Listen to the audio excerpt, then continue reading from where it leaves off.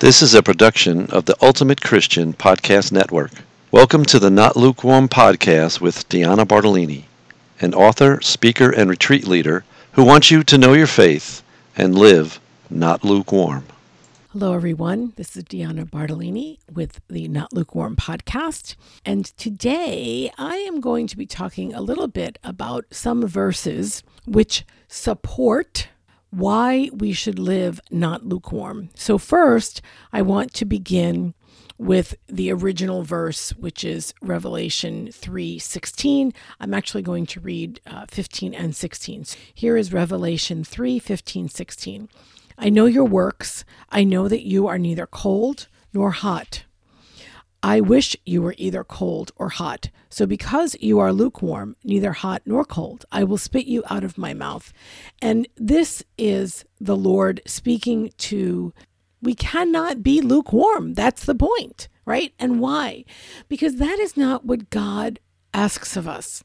He asks us to love him with all of our heart, with all of our mind, with all of our soul, with all of our being, to be all in. And that really is the point of this episode, is talking about being all in. This does not mean for a minute, not even for a second, that there are times when I am not all in. There are many times in my life that I get derailed, I get sidetracked, I get lazy, I get drawn into the things that are not necessary or important, and they take me away from the priorities that I have set for myself and the priorities that God has set for me.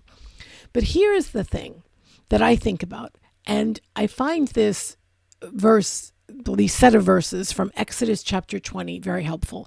Let me just briefly, what are these from? God is giving the 10 commandments, and the first commandment is that we are to have no other gods but him. Exodus chapter 20, verses 2-6. I am the Lord your God who brought you out of the land of Egypt, out of the house of slavery. You shall not have other gods beside me. You shall not make for yourself an idol or a likeness of anything in the heavens above, or in the earth below, or in the waters beneath the earth.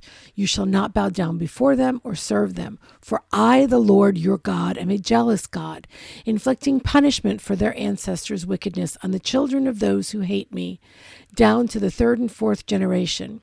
Now, this is the verse I want you to hone in on, focus in on this.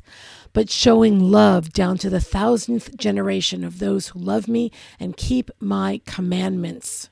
Love down to the 1,000th generation of those who keep my commandments.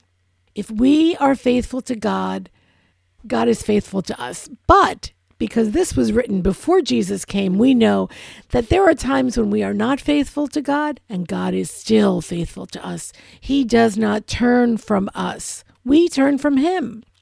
But this verse reminds me that when I believe that God is God, and that I have no one or thing beside him that comes before him, there will be blessings.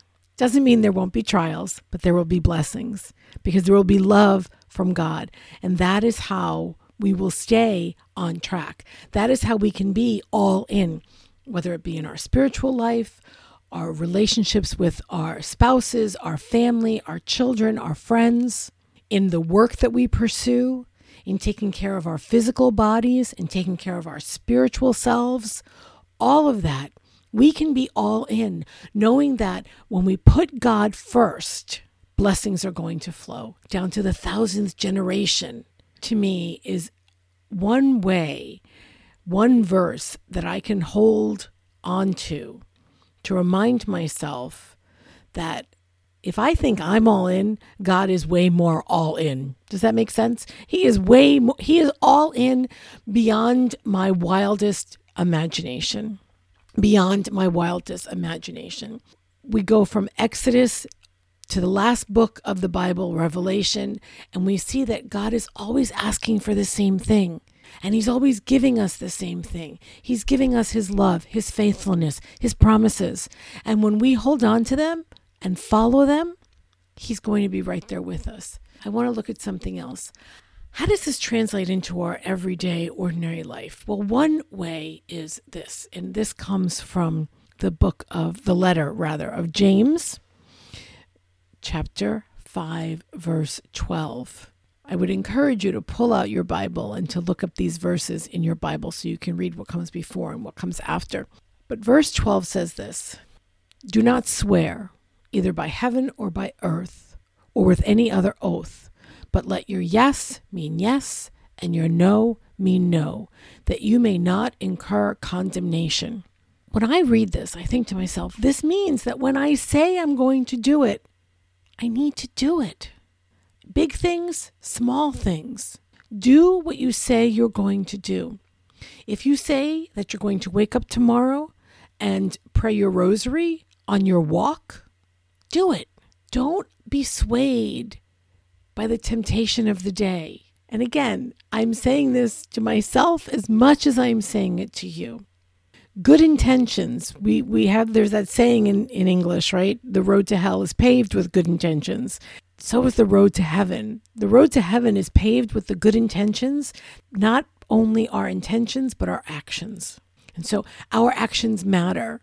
What we do when we say we're going to do them matters. Actions matter. And so how can we show God that we are all in? And one way that we can show God that we are all in is to let our yes mean yes and our no mean no, so that we do not incur condemnation and that we are always remembering to put Him first, like it says in the first commandment. And here's the other thing I think about, and I used to say this verse, maybe not exactly like this, but I would paraphrase it often to my children, to myself. I say this a lot to myself. Yeah, I do talk to myself. Not going to lie, I talk to myself. This is from Luke chapter 16, verse 10. "The person who is trustworthy in very small matters is also trustworthy in great ones. And the person who is dishonest in very small matters is also dishonest in great ones." What is it? What are the small matters that you can consistently do to be trustworthy in? And when you learn to be trustworthy in those small matters, you're going to consistently be trustworthy in the great ones. Because honesty or trustworthiness is going to be ingrained in you. It's going to be a habit. It's going to be a virtue. Because that's what we want, isn't it? We want to live lives of great virtue.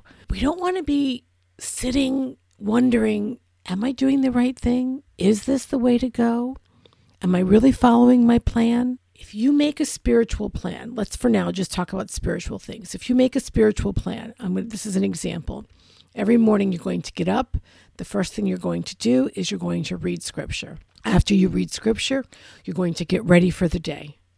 After you get ready for the day, you're going to sit down and you're going to write a list of 5 things you are grateful for.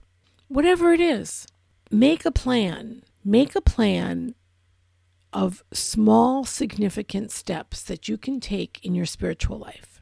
Then remind yourself consistently that God is honoring what you are doing. And you're going to see this happen in your life. You're going to see the blessings that come from this.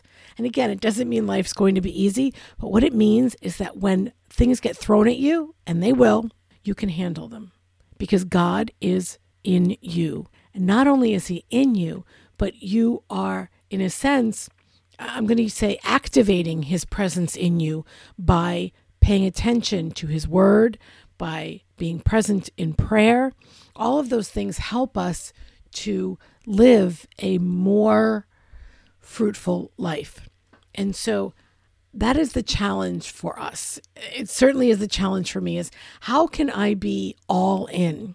How can I be all in and not swayed by laziness, by the coziness of my bed in the morning? How can I not be swayed by doing this really important thing, but not the priority, which is first to spend time with the Lord? And that's my plan. Maybe your plan is to spend time with the Lord when you get home from work every day. I don't know. The key is that each of us can make a plan. Each of us can set ourselves up in ways to be all in for God. Because that's what it means to live not lukewarm, to be all in for God. Because God is all in for you.